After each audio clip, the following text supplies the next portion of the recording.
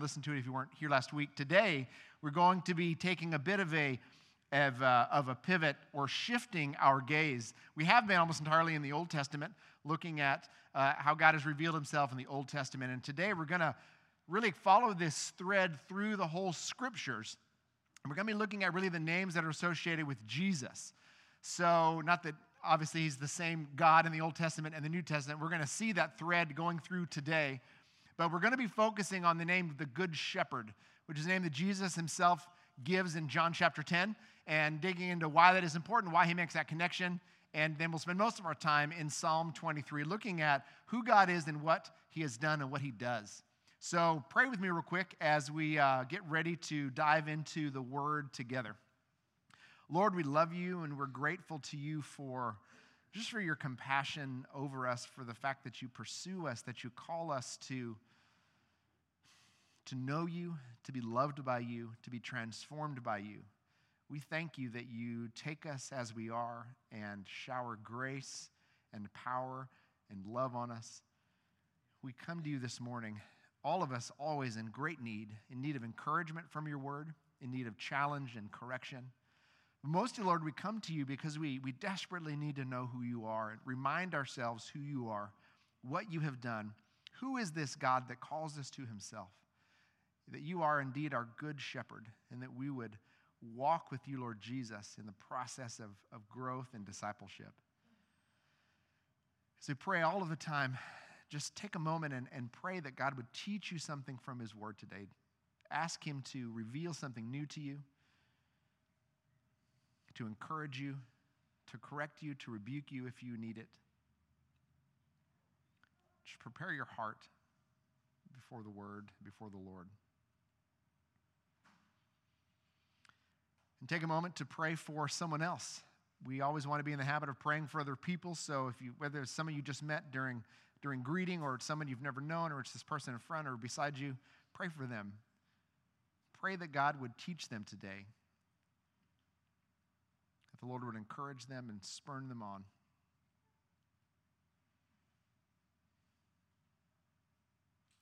Lord, we dedicate this time to you. With the words of my mouth and the meditation of my heart be acceptable and pleasing to you, the Lord, my rock and my redeemer. In Jesus' risen and exalted name we pray. Amen. All right, so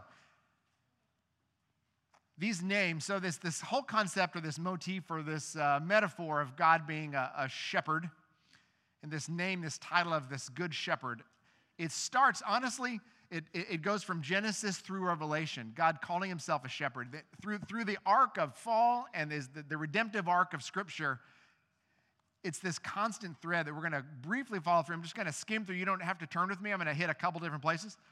But it starts all the way back even in Genesis 48 when Israel is blessing Joseph. It's in here somewhere. Here we go. Genesis 48. So when he says to Joseph, he's blessing Joseph and his sons. This is Genesis 48:15. It says, then he blessed Joseph and said, may the God before whom my fathers, Abraham and Isaac, walked, the God who has been my shepherd all my life to this day. So that Israel is naming God as his shepherd, realizing that God has shepherded him through his entire life. The God who has been my shepherd all my life to this day. And you move on, of course, to Psalm 23, which we'll get into. The Lord is my shepherd. Go into the prophetic books of Isaiah. So in Isaiah 40, right, you have this beautiful picture of God. And it's this, of course, Isaiah 40 is this great chapter of comfort in the midst of a whole book, really, of judgment upon the nation of Israel, telling them that they're going to be taken into exile because of their refusal to bow their hearts to the Lord. But he says this in Isaiah 40, verse 10 and 11. See, the sovereign Lord comes with power, and his arm rules for him. See, his reward is with him, and his recompense accompanies him. He tends his flock like a shepherd. He gathers the lambs in his arms. So lambs are baby sheep, right? Gathers them in his arms, carries them close to his heart with this great tenderness, and he gently leads those that have young. Another translation says he gently leads the nursing ewes. He leads the mamas. It's remarkable, right, that in the context of all of this trouble, this is how God reveals himself to care for his people. So if we skip forward to Ezekiel chapter 34, we have the Lord being really mad at the shepherds, the priests of Israel, people that were supposed to be taking care of the people. And he kind of lays into them in 34:1. The word of the Lord came to me saying, Son of man, prophesy against the shepherds of Israel. Prophesy and say, this is what the sovereign Lord says. Woe to the shepherds of Israel who only take care of themselves. Should not the shepherds take care of the flock? And then he contrasts them with who he is in verse 11. For this is what the sovereign Lord says. I myself will search for my sheep. Does that sound familiar? I will look after them. As a shepherd looks after his scattered flock when he is with them, so will I look after my sheep. I will rescue them from all the places where they were scattered on a day of clouds and darkness. And it goes through in other places in the Bible until we get, I'm going to jump ahead of all these things. Hebrews talks about, we're going to end with that actually later today. But all the way in the book of Revelation, in chapter 7, we get this wonderful picture again. So here on Revelation 7, this great vision of John, and there's these saints that are coming out of the great tribulation in Revelation 7:14. And it says that those that have come out of the great tribulation, these martyrs who've washed their robes and made them white in the blood of the Lamb, they are before the throne of God and serve him day and night in his temple. And he who sits on the throne will spread his tent over them. Never again will they hunger, never again will they thirst. The sun will not beat down upon them, nor any scorching heat. For the Lamb at the center of the throne will be their shepherd. He will lead them to springs of living water, and God will wipe away every tear from their eyes. So we see this idea of God being a shepherd, of him shepherding his people, literally from Genesis to Revelation. This thread goes through the entirety of Scripture. And then, so when we run into Jesus in John chapter 10, he is, as he often does, is talking to some folks, and he starts telling them in John 10 that there's this idea that he's going to start getting in trouble here in John. And in 10:1, I'm going to briefly work through this. He says, I tell you the truth, in 10:1, the man who does not enter the sheep pen by the gate, but climbs in, is a robber. Society, right? A sheep pen was this little corral that you would put sheep in to keep them safe at night. But the one who comes in by the gate is the shepherd. The watchman opens the gate, and he goes in and he calls the sheep to him, and they come to him. And verse 5, but they will not follow a stranger, they will run away from him because they don't recognize the stranger's voice. And Jesus used this figure of speech, John says, but they did not understand what he was telling them. So therefore, Jesus says to them again, I tell you the truth, I am the gate for the sheep. All who ever come before me, they were thieves and robbers, but the sheep will not listen to them, for I am the gate. Whoever enters through me will be saved. And he will come in and go out and find pasture. But the thief comes only to steal and kill and destroy. I have come that they may have life and have it to the full. So saying there's this life, it's eternal life. The only way to come into that eternal life is through me, which is a theme that you see all throughout the Gospels. There's only one way to be saved, and that is by faith in Jesus Christ. And then he says in verse 11, I am the good shepherd. The good shepherd does what? He lays down his life for the sheep. So Jesus is coming, and when he says, I am the good shepherd, these Jews know exactly what he's saying. It's not like it's some random reference that he's making. They know full well that when Jesus says, I am the good shepherd, he's saying, I am the God of Psalm 23. I am the God in Isaiah. I am the God in Ezekiel. I am the great I am. I am the sovereign Lord. And as we read down to verse 19, it says, at these words, the Jews were again divided. Many of them said, he's demon-possessed and raving mad. Why listen to him? But others said, these are not the sayings of a man possessed by a demon. Can a demon open the eyes of the blind? See, they're saying, this is what Jesus said, and this is what he is doing. You say that he's mad because he's saying things that are contrary to your understanding of who God is, but look what he's doing. So every time we look to Jesus as a little tangent, every time an unbeliever, if you're talking to someone who does not know the Lord, just point them to what Jesus has said and what he's done. Don't get in all these side tangent arguments about whatever. Just point them to Jesus. It is Jesus who saves. It is faith in Jesus that saves people. It is not his faith in a literal 7-day creation. It is not faith in the rapture. It is not faith in whatever. It is faith. All those things may be important, but it is faith in a Christ who has died on the cross for our sins and rose from the dead on the third day that brings people home to God. So when you're talking to people who don't know Jesus, Talk to them about Jesus, because the only thing that matters is that they don't know Jesus. All right, back on trail. Here we go. So what is a good shepherd like? So there is a principle in Scripture which we hit in 1 Corinthians next week, of full mention. And it's this idea of when a theme is in Scripture, it gets mentioned other places, and then it gets full mention. Like the theme of love, for instance, gets mentioned in 1 Corinthians 13. The resurrection of Jesus in 1 Corinthians 15, right? The full mention, and that's like this full exposition. And Psalm 23 is this wonderful full picture of what a shepherd is. What is a good shepherd like? Because there's lots of bad ones out there. But I'm going to spend time in Psalm 23 here looking at what does it mean that the Lord is our shepherd? Who is he, and what has he done? So, turn with me if you've got your Bibles. If you don't have one, there should be one in the seat over there. It's got teeny, tiny print, so if your eyes are young and beautiful, you can read it. Otherwise, if you're like me, you may be like, you can take your glasses off. So, or get your readers out. But Psalm 23, I'm in page 489 of my Bible, so if you're around there, probably hit it somewhere close. And it is the Psalm of David. We know David was a shepherd who was then anointed king of Israel. And so as he writes this psalm, which, my opinion, doesn't really matter, it's probably the greatest poem that's ever been written. He writes this incredible poetry explaining to us, inspired by the Holy Spirit, who is this God who is a shepherd. So let's read it. That sounds like some fun back there. Yeah, maybe some sheep are loose. I don't know. After years in Guatemala, I hear rumbling, and I first think of earthquake, but they're not big ones here. So, all right, let's read Psalm 23. The Lord is my shepherd. I shall not be in want. He makes me lie down in green pastures. He leads me beside quiet waters. He restores my soul. He guides me in paths of righteousness for his name's sake.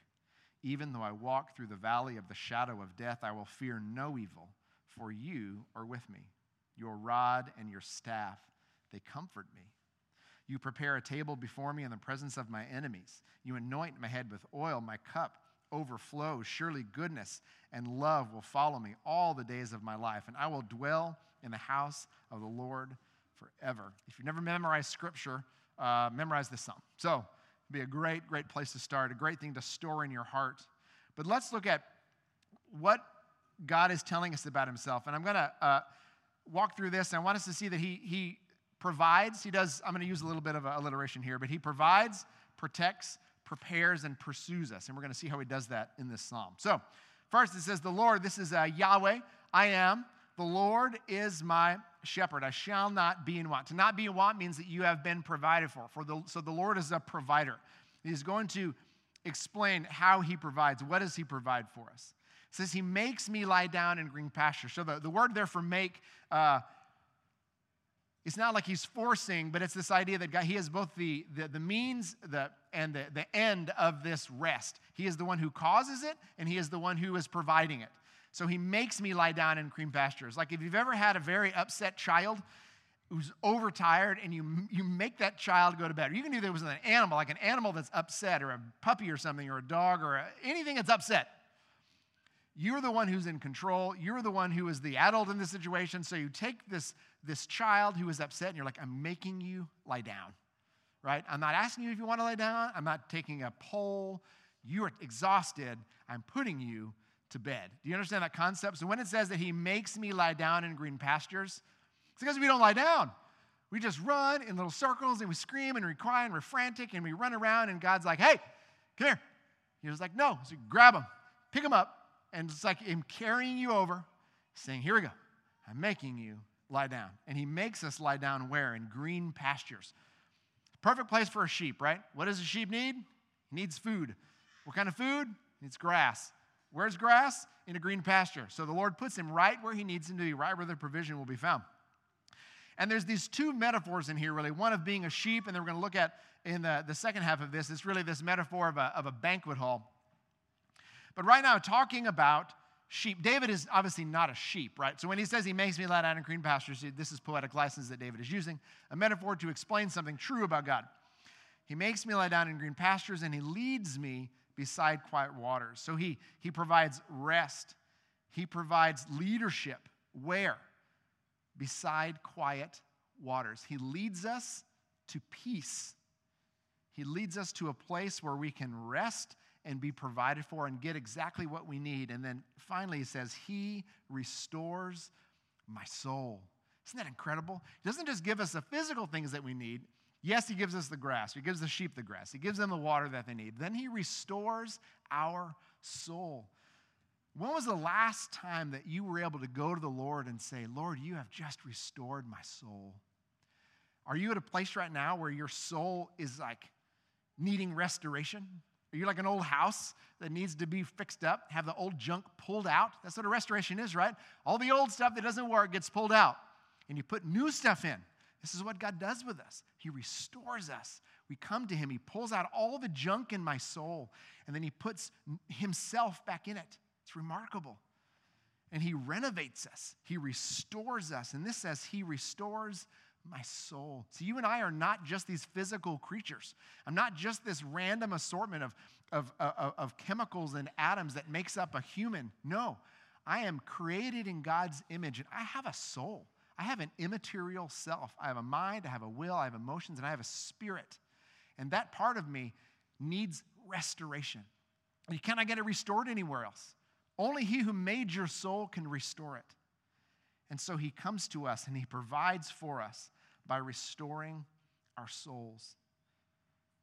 I want to pause and just invite you and let him restore your soul.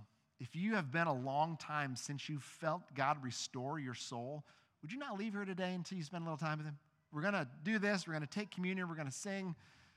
Take advantage of the time that we have. I think there may be like an animal pack back there running. I think the sheep are out. So, somebody's having a good time. By the way, there's a little ramp back there for handicap access to the stage. If you've never been back there, that is the kids' favorite place to run because it clunks. It's lots of fun. So, let him restore your soul. Back on track here. And it says, he guides me in paths of righteousness. So he makes us lie down. He gives us rest. He leads us to a place of rest. And he guides us where? In paths of what?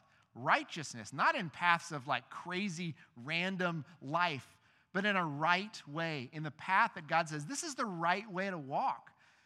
The Bible talks about like the ancient past, and it says go. In Jeremiah, it says to go and go to the crossroads and say, where are the ancient paths? Show me, and I will walk on them. Jesus says to walk with him. God lays out a path for the life of the believer. How should we walk? What kind of people should we be? How do we make decisions? Well, he guides us in paths of righteousness. Are you in need of guidance today?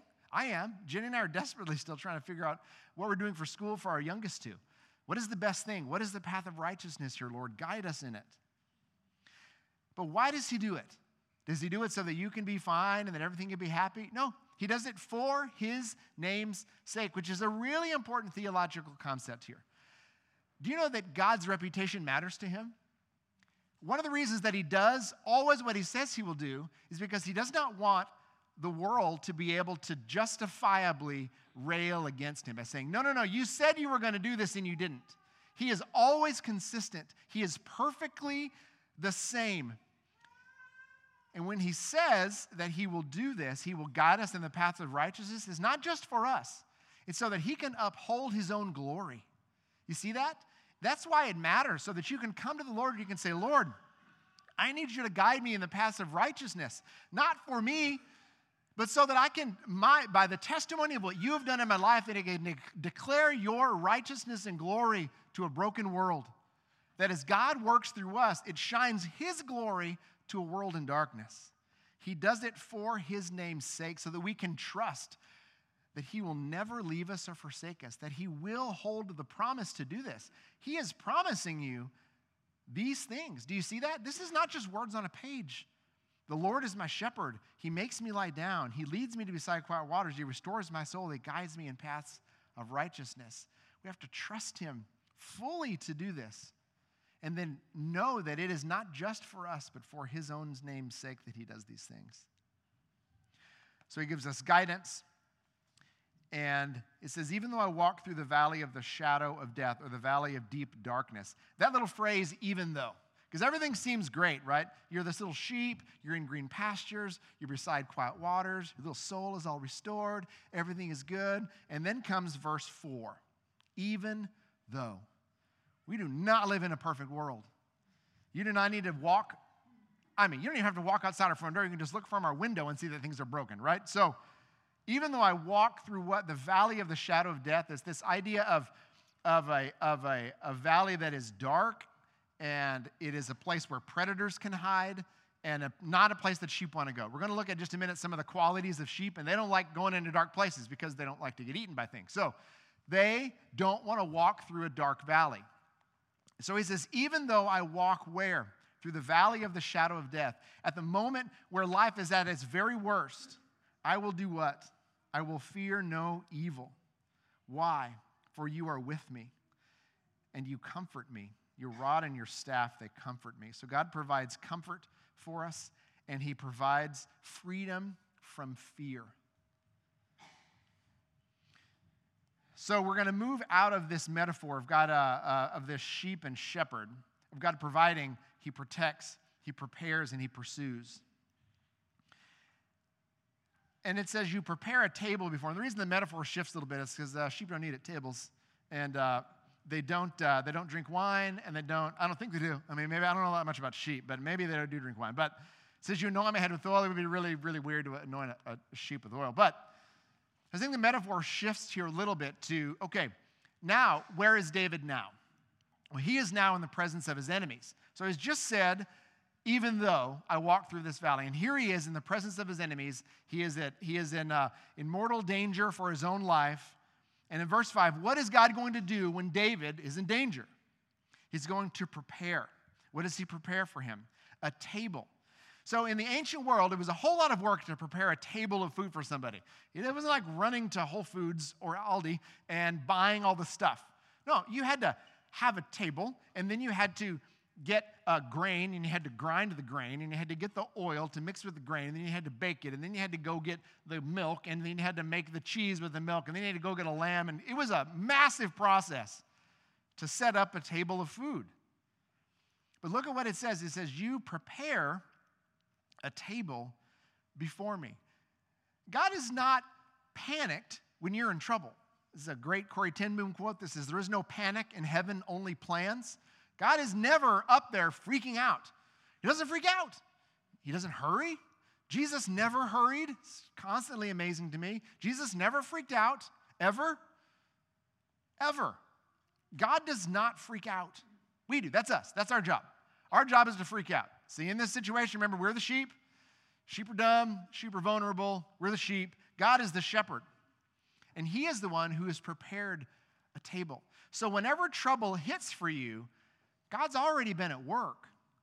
He's already prepared something for you. And what does he do? In the presence of my enemies. He's not removing David from the trouble. He's like, no, in the middle of your trouble, that's where I'm going to prepare a table for you. Not away from it, but in the midst of it. It says, you anoint my head with oil. The concept of anointing was, there was an idea of consecration, of setting something apart. Anointing oil was obviously used, like in the parable of the Good Samaritan. It was used to bring healing to people. And like Samuel anoints David to be the king. And so, or it is something that you can do to show honor or deference to somebody, like when Jesus' feet are anointed with the perfume. So anointing is this setting apart, it is this honoring, and it is this healing and comforting process. So in the presence of their enemies, we can be comforted, we can be set apart for God's work, and we can be valued and honored in the presence of our enemies. And it says, my cup overflows. So if you think about the idea of a cup of wine being a picture of God's provision, how much provision is God giving David? Overflowing provision. So much that he can't even keep it in the cup he's got. He's like, oh, I got to get a bigger cup. His cup overflows. How does God provide? How does he protect? How does he prepare in the midst of trouble for us as our good shepherd? What does he do? Who is he like? Who is he and what does he do? He is the kind of God who provides us with overflowing wine, with overflowing goodness into the cup. And then it says, surely goodness and love will follow me all the days of my life, and I'll dwell in the house of the Lord forever. So this is where there's a bit of irony in this poem. So remember, he's in the presence of his enemies. The word there for follow me after surely goodness and love, or goodness and mercy, or goodness and loving kindness, the word there for love is the Hebrew word chesed, which is super hard to translate. It means all these things. But it says, will follow me. That follow me, the verb for that is typically used for an enemy's pursuit of their enemy. Enemies and friends, whatever, their target. Or of a predator's pursuit of their prey. So instead of, if you're in the presence of the enemies and you're turning around to see what's behind you, you expect to see your enemy pursuing you. David turns around, and what does he see pursuing him? Goodness and love. David turns around, and he sees God pursuing him, God's goodness pursuing him in love. See, love in the Bible is not just an emotion. Yes, it has an emotional content to it, but it is always an action that is followed by emotion that acts for the benefit of the beloved. So David turns around, and instead of seeing his enemies after him, he sees God himself pursuing him in goodness. Isn't that amazing? So what is behind him? God and his goodness, pursuing him in love. And what is in front of him? I will dwell in the house of the Lord forever.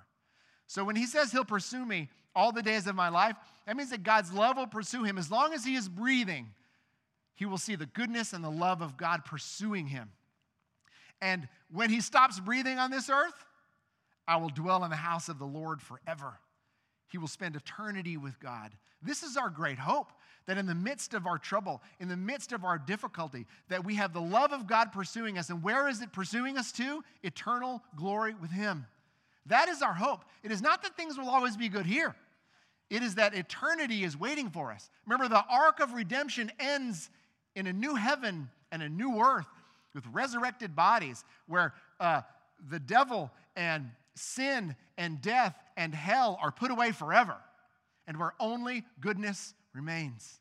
That is what our hope is in. It is not in a bank account that never gets low. It is not in lack of trouble. It is not in lack of conflict. It is not in any of those things. It is the reality that God pursues us with his goodness and love, and he pursues us, and he runs with us all the way to glory.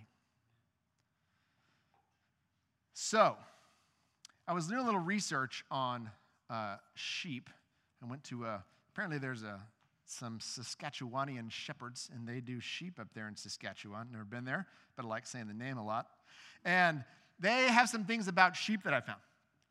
So I want to read some of these qualities of sheep, and I want to encourage you to join me if any of these things sound familiar to you.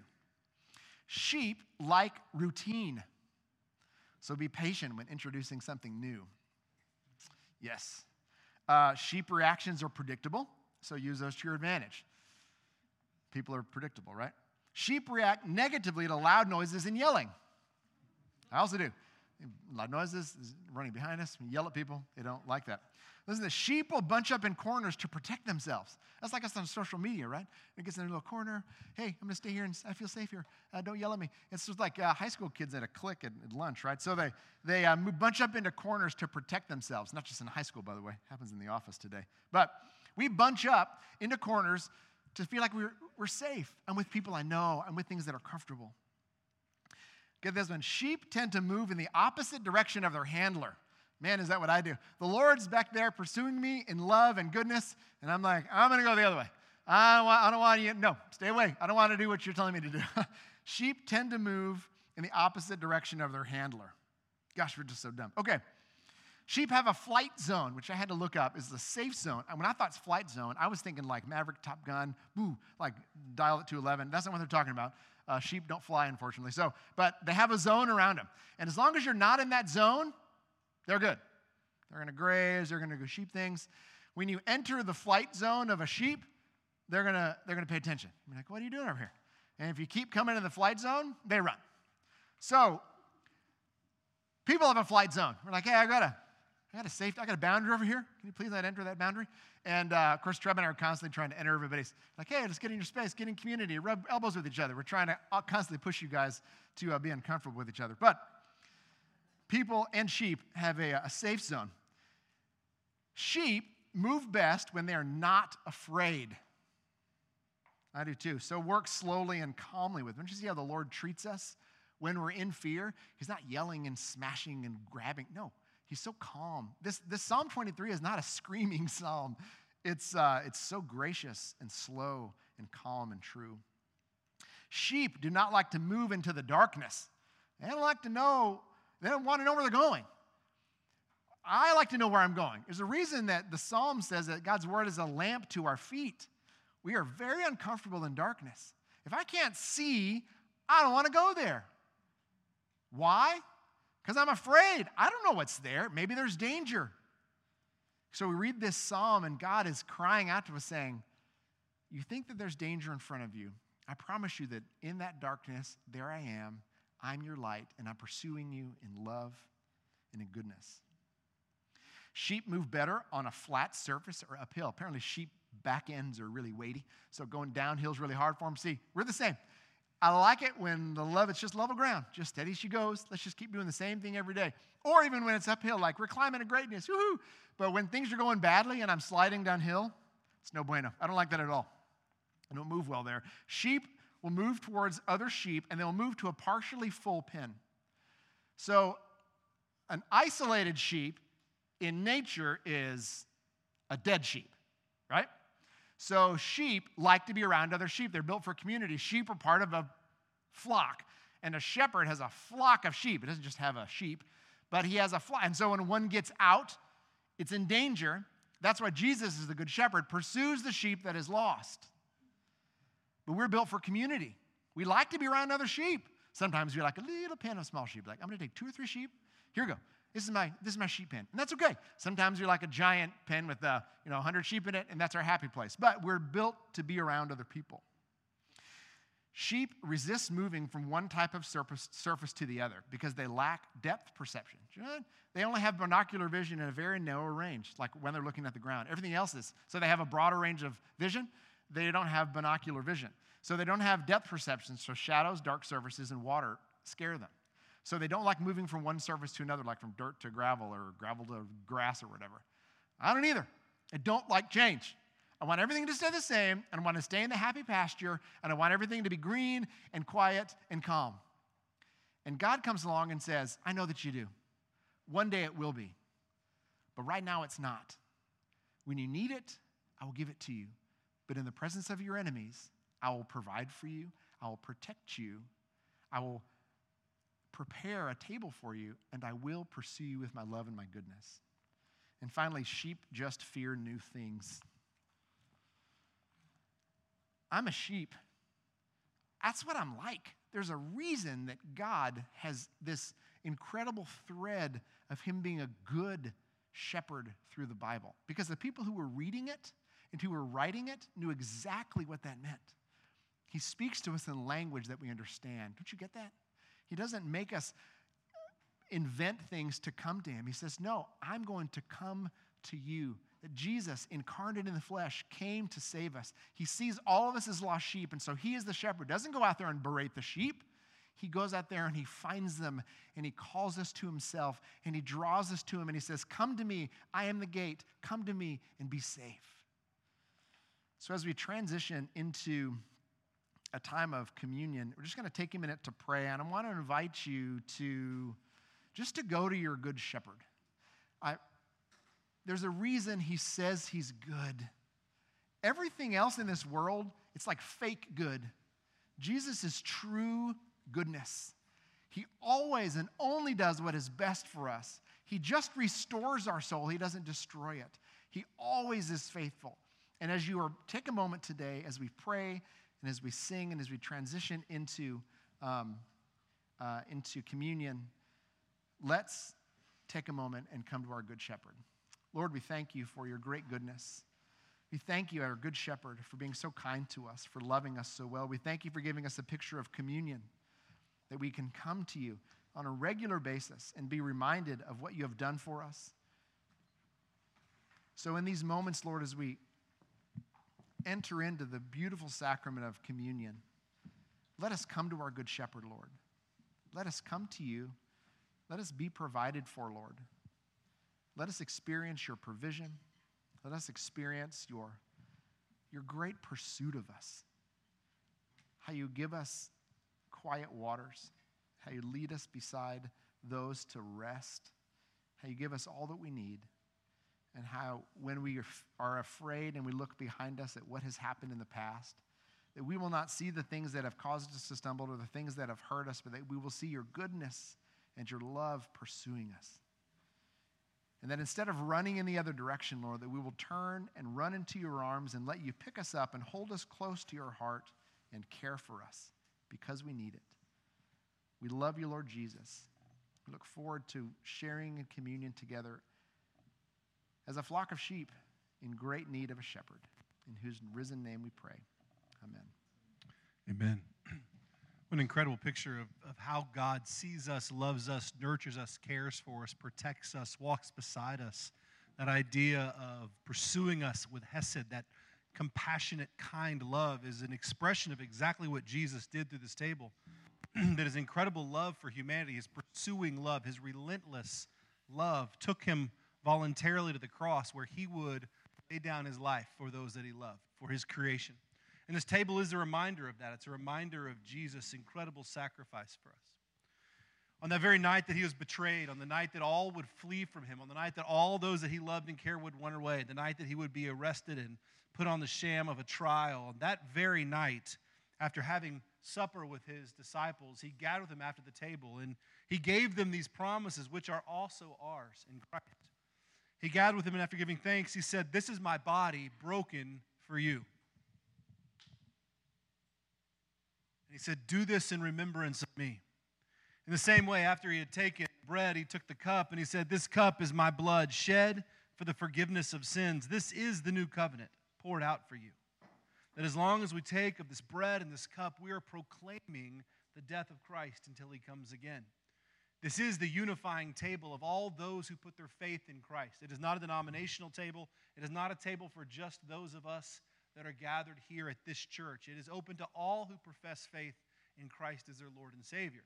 And Paul reminds us that this table should not be taken lightly, that we should check our hearts, our motives, confess our sin, ask the Lord to purify us, to cleanse us, and to take these moments with all seriousness and in great holiness, because we are reminded and restored to what Christ has done. This morning we'll be taking communion as we always do through means of intinction, which is a fancy way of saying as you come forward, take a piece of bread, dip it in the cup, and eat. We'll have stations in the back and in the front. We do have gluten-free, although it's almond flour. It was weird. It's all I had at Target. So that's what they got, right? So if that's your nut issue, then you're going to want to stay away from that part of Jesus. You can get the other part later. So, yeah, I know. Mess all that up. Is what it is. Anyway, that's how we're doing communion today. So invite our servers to come forward, and we'll pray together, and then we will share in this meal as Dawn, our worship team, close us out. But let's reflect on this idea of God as the great and good shepherd, and that ultimately the shepherd lays down his life for those he cares for. Let's pray together. Lord, we do thank you for all that you're doing. We ask you to care for us, nurture us. And Lord, we pray that you would protect and remind us of your goodness and of your power and of your grace. That as we celebrate this meal today together as family, that you would remind us of just what you did by laying down your life, that we are celebrating the goodness and the greatness of Christ. That as we share in this meal as community, Lord, you would remind us of those great truths. Let us examine our hearts to lay down those things that maybe we haven't confessed, or those hindrances, those struggles, those hurts that are a part of our heart this morning, that we may reflect upon your goodness and your mercy. So, Lord, let us come to this table together as family and as community and draw us into your presence. In Jesus' name, amen.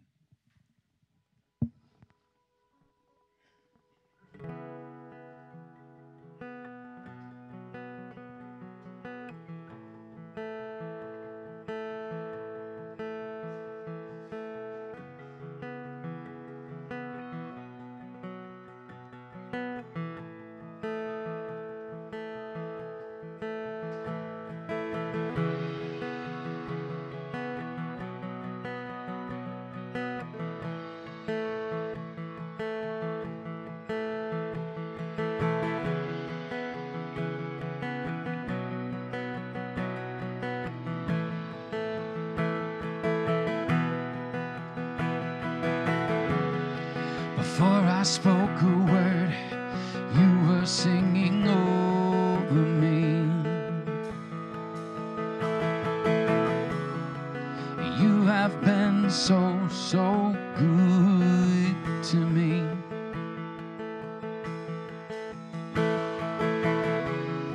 Before I took a breath, you breathed your life in me. You have been so, so kind to me. Oh, the overwhelming, never-ending, zealous love of God. Oh, it chases me down, fights till I'm found, leaves the 99, and I couldn't earn it, I don't deserve it, still you give yourself away. Oh, the overwhelming, never-ending, zealous love of God.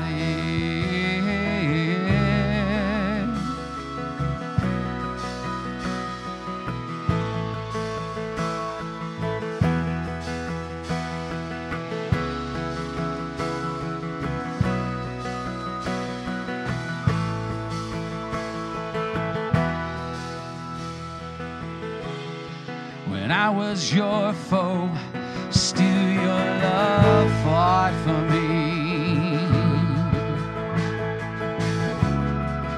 You have been so, so good to me. When I felt no worth, you paid it all for me. You have been so, so kind to me.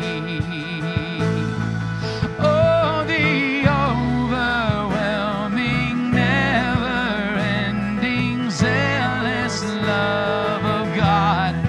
Oh, it chases me down, fights till I'm found, leaves the 99, and I couldn't earn it, I don't deserve it, still you give yourself away. Oh, the overwhelming, never-ending, zealous love of God. There's no shadow you won't light up, mountain you won't climb up, coming after me. There's no wall you won't kick down, lie you won't tear down, coming after me. There's no shadow you won't light up, mountain you won't climb up, coming after me. There's no wall you won't kick down, lie you won't tear down, coming after me. There's no shadow you won't light up, mountain you won't climb up, coming after me. There's no wall you won't kick down, lie you won't tear down, coming after me. There's no shadow you won't light up, mountain you won't climb up, coming after me.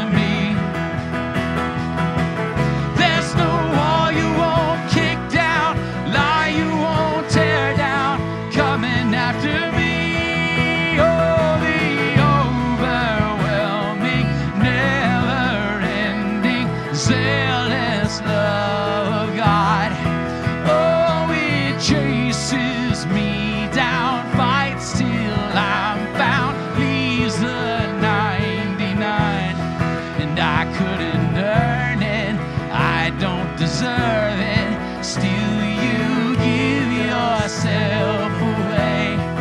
Oh, the overwhelming, never-ending, zealous love of God.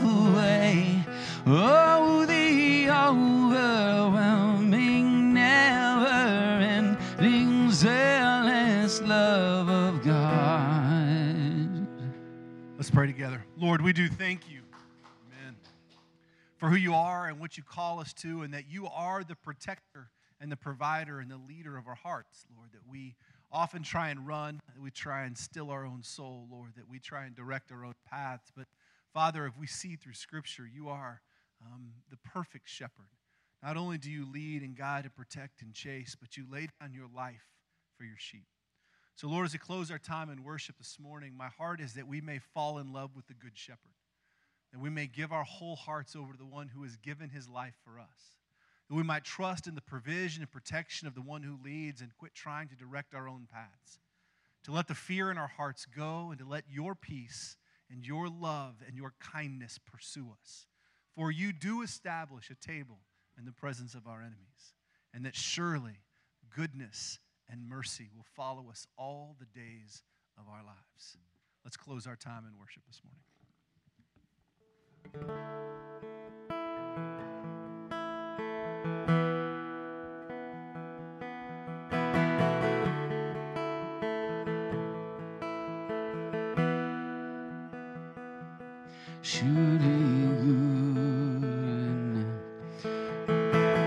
Sorry, I'm way off right there. I don't know what just happened.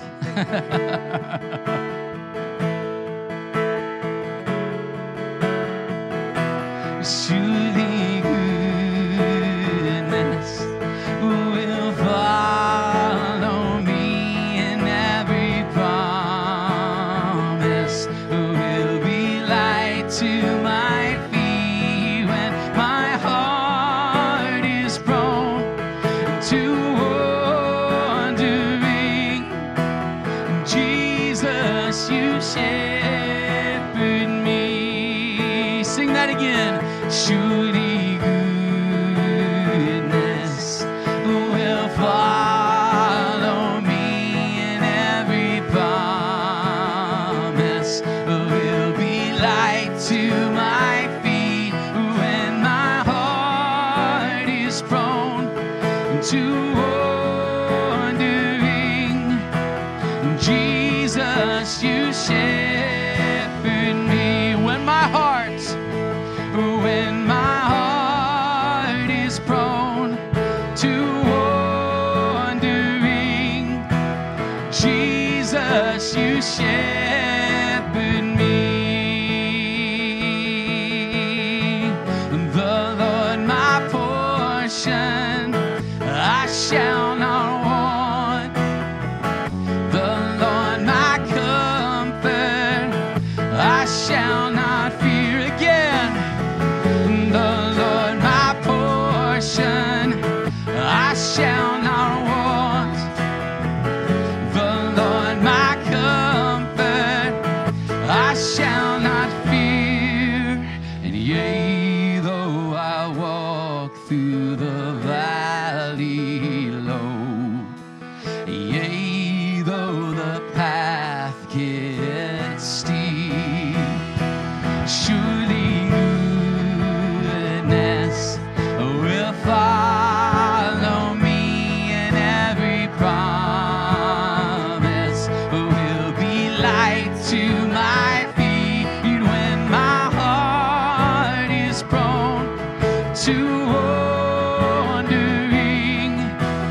Jesus, you shepherd me. The Lord my keeper, I stand secure. The Lord my healer, your love endures. Sing it again. The Lord my keeper, the Lord my keeper, I stand secure. The Lord my healer, your love endures. And yea, though I walk through the valley low, yea, though the path gets steep, surely goodness will follow me, and every promise will be light to my feet when my heart is prone to wandering. Jesus, you shepherd me, and I will dwell for all my days in the shadow of your relentless grace, and I will dwell for all my days in your presence, in your presence. Sing it again. Oh, I will dwell for all my days in the shadow of your relentless grace, and I will dwell for all my days in your presence, in your presence. Surely goodness will follow me, and every promise will be light to my feet when my heart is prone to wandering. Jesus, you shepherd me when my heart is prone to wandering. Jesus, you shepherd me. Amen. If you'd like to help us pass out some things for the neighborhood, just walk out those doors and head to that back space up there, and we'll gladly give you some. Or if you want to take some to hand out in your own neighborhood, get some. They're back there. I want to end with this benediction. This is from Hebrews chapter 13, where he says, "Now may the God of peace, who through the blood of the eternal covenant brought back from the dead our Lord Jesus, that great shepherd of the sheep, may he equip you with everything good for doing his will, and may he work in us what is pleasing to him through Jesus Christ, to whom be glory forever and ever. Amen." Go in peace.